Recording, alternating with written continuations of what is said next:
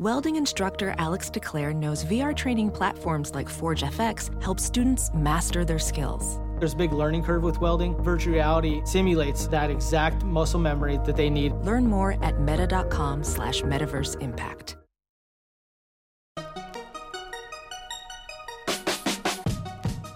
Welcome to the Tech Meme Ride Home for Wednesday, November 14th, 2018. I'm Brian McCullough. Today, why was Google's traffic routed from Nigeria through China? Ford partners with Walmart on driverless cars. Amazon's HQ2 stunt seems to be backfiring. And Uber gets a customer loyalty program. Here's what you missed today in the world of tech. There was a story bubbling up in the feeds that I watch all the time on Monday about how for a period of several hours, several Google services were unavailable to a lot of users on Monday. Now, I normally shy away from service outage stories because once they're resolved, there's no story, basically, right? And indeed, Google got things back up and running that same day. But there was one interesting wrinkle to this story.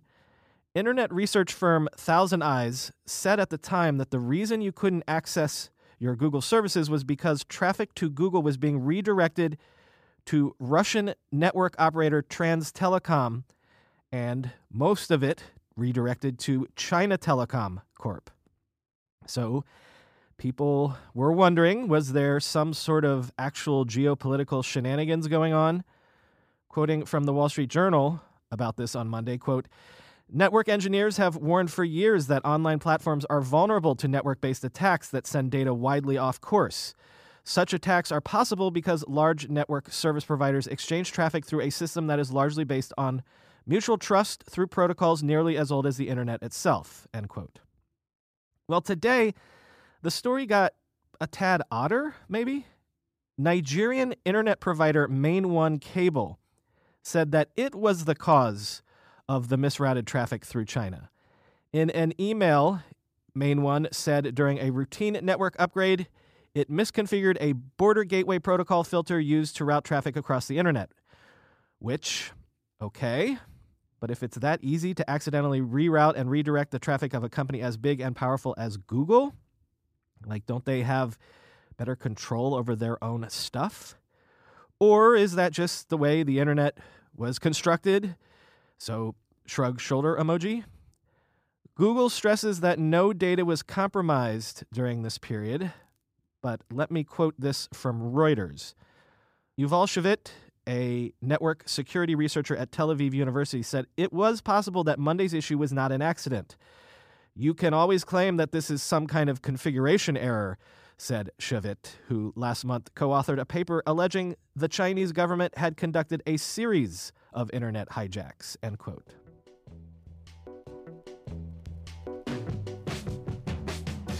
Snap is responding to subpoenas from the Department of Justice and the Securities and Exchange Commission surrounding its initial public offering. This follows a lawsuit that has been filed alleging Snap misled the investing public about how Instagram was affecting its growth, even around the time of its IPO. Snap says that it believes the lawsuit is meritless and that its pre-IPO disclosures were, quote, accurate and complete. But these subpoenas will allow discovery of internal Snap documents from the time, so let's hope no one wrote an email that said something like, "Crap, we've got to IPO quickly before Instagram kills us." Quoting Reuters again, Snapchat, which reported 158 million daily users prior to the IPO, peaked at 191 million in this year's first quarter and fell to 186 million in the third quarter. Snap's investor prospectus warned that Instagram's new ephemeral posting feature, Stories, copied one of Snapchat's core elements and, quote, may be directly competitive, end quote.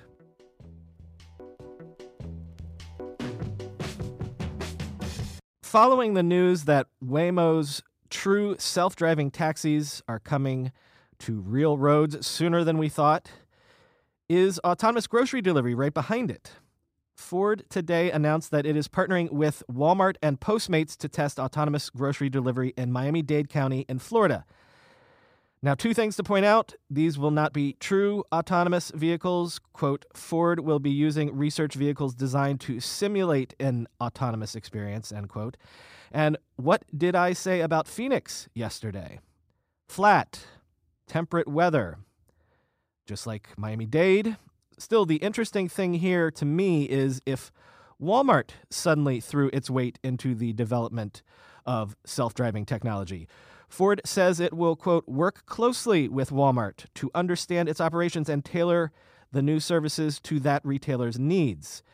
Quoting TechCrunch, Ford is pursuing two parallel tracks: develop and test the self-driving vehicle system while separately work on the business side of how a dedicated fleet of autonomous vehicles might operate in the real world as it moves towards its targeted commercial launch in 2021. The company is testing the business model through pilot programs with Domino's, Postmates, local businesses in the Miami area, and now Walmart. Ford has already completed more than 1,000 deliveries as part of the initial phases of building up its self-driving business, end quote.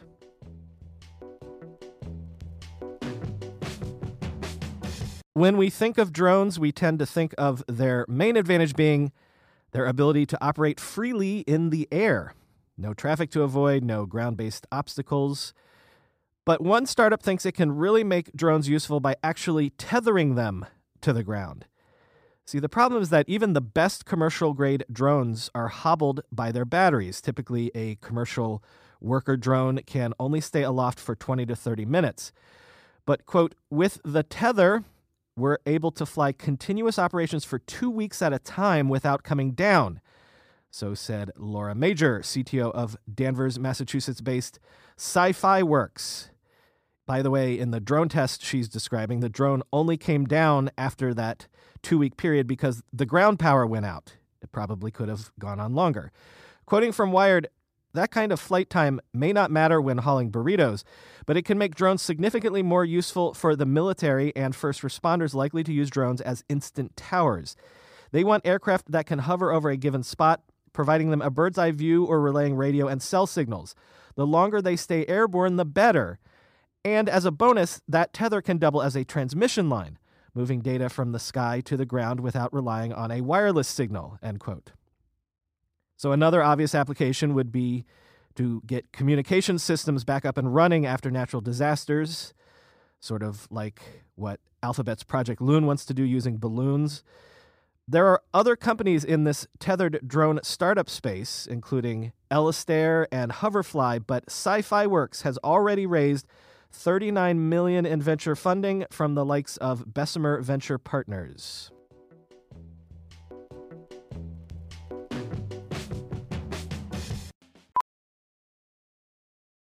As a professional welder, Shayna Ford uses Forge FX to practice over and over, which helps her improve her skills. The more muscle memory that you have, the smoother your weld is.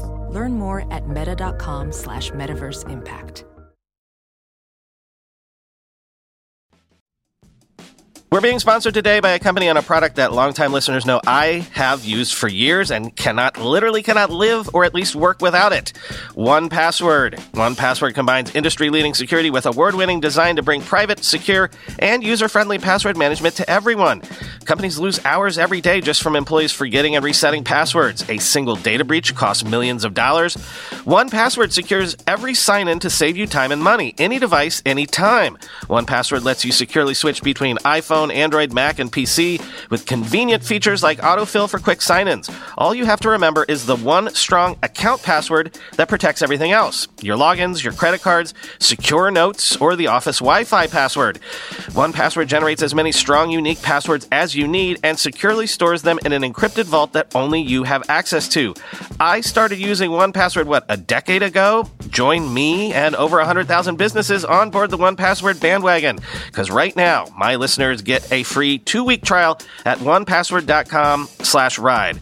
That's 2 free weeks at the number 1, the word password, all one word, .com/ride. 1password.com/ride.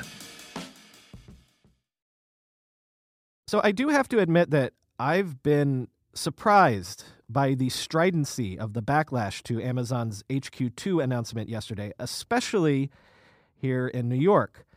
A lot of the anger has been related to that sports team extorting a city to build a new stadium analogy that I made last week. People seem to be aghast at just how much towns were willing to bend over backwards to woo Amazon. New York only ponied up $2 billion in tax breaks, but Pennsylvania reportedly offered up to $4.6 billion to get an HQ2 in Philly or Pittsburgh. And Georgia apparently offered, among other things, a state-funded academy to train employees, a special lounge at Atlanta's airport, which is the busiest airport in the world, by the way. That lounge would be reserved for the exclusive use of Amazon employees. Also, a dedicated Amazon car on MARTA, Atlanta's mass transit service. And see, that's the angle here that I didn't anticipate.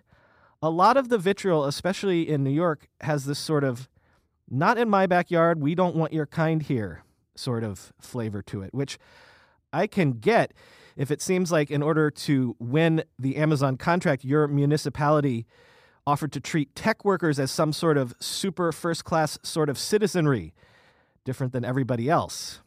But also people seem not to be buying that winning an HQ2 is de facto a good thing. Here's how comedian John Moe put it on Twitter.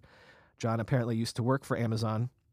Quote, "What I saw of Amazon in Seattle, including working there 2.5 years, is that the high-paying jobs weren't filled by Seattleites, but by people brought in from elsewhere. Then those people buy/overpay for housing and drive up prices for everyone. I do believe the culture of the city and the region was altered severely by Amazon. Tech in general, but mostly Amazon. And the old culture of weirdos up in the corner was eradicated by the arrival of hordes of rich people who didn't give an S. And so Seattle's culture went from the woods and chainsaws and distortion pedals and constant awareness of native tribes to, look at this place we discovered in 1996, said about a place that already, existed. I don't see how a city can host Amazon at this point without becoming an extension of Amazon itself, because it's more than a business at this point. It's America's company store. But maybe NY and DC have the best shot," end quote.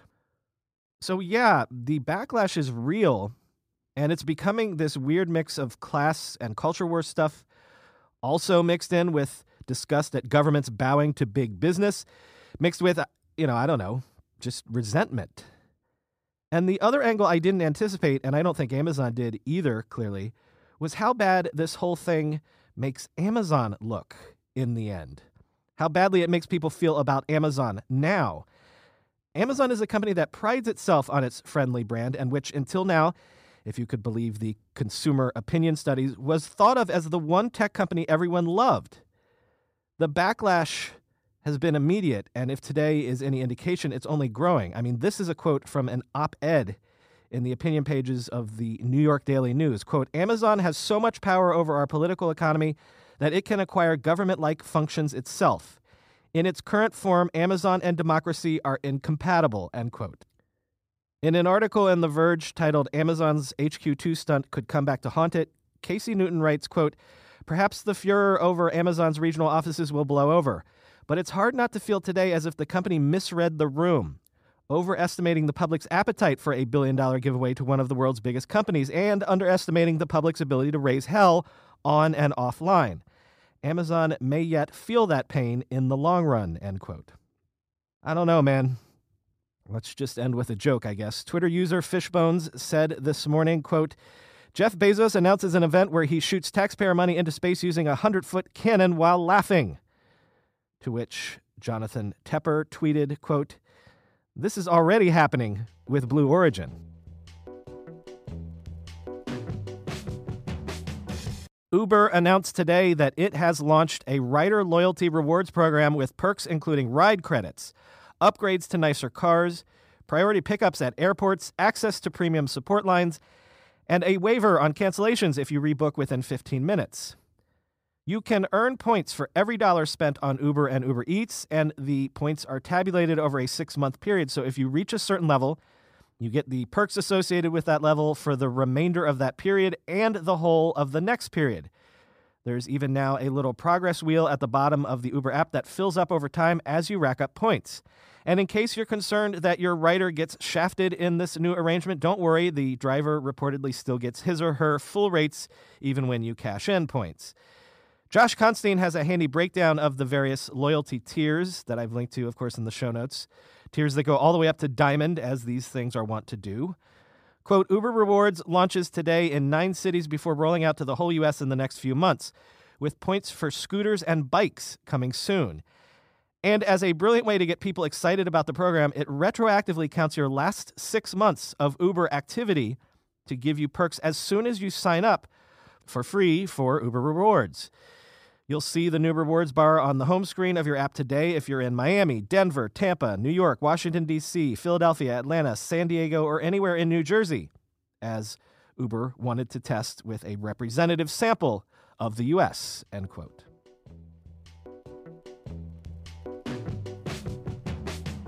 Finally today, you know when a new device or gadget comes out, I usually do a review roundup to give you a sense of what people think of it. And I was tempted to ignore the reviews of the new Alexa-enabled microwave from Amazon. But come on, I just couldn't resist. At Engadget, Sherilyn Lowe said Amazon's Alexa-powered microwave is basic, but that's okay. CNBC's Todd Hazelton said, ultimately it works, it's cheap, and it's cool. At SlashGear, Chris Davies said, frankly, I'd choose Amazon's microwave over rivals just for the sake of never having to set the clock again myself. But I think we can suffice with Nicole Gwen's review at BuzzFeed. Quote, Amazon is going to sell a gazillion of them, despite what these internet people had to say, and here's why. 1, it costs $60, or about 20 lattes, which is a very reasonable price. 2, it is available with free 2-day shipping to Amazon's over 100 million Prime members. 3, it is 0.7 cubic feet, the most popular size of microwave on the shopping giant's site, according to Amazon Devices Vice President Charlie Tritchler. And finally, 4, it is already number 1 in Amazon's own search results for microwave in the U.S., and it's even specially badged with Electronics Gift Guide, which, by the way, is something Amazon curates. So it doesn't really matter that after some real-life testing, I found Amazon's Leftovers Revival Machine to be marginally better than normal microwaves, end quote.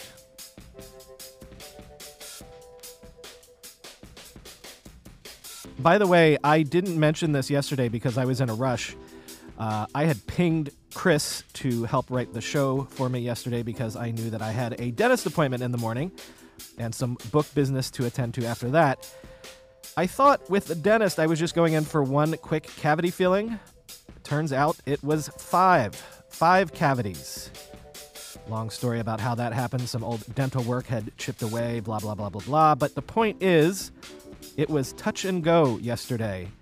If the Novocaine was going to wear off in time for me to actually record the show, my lips were totally numb and I could barely make out words. But by about 2:30, which is basically the drop-dead time to begin recording, I was mostly able to form words again. I don't know if you noticed any ill effects. Moral of the story, though, kids, is dental hygiene. It is important. Talk to y'all tomorrow.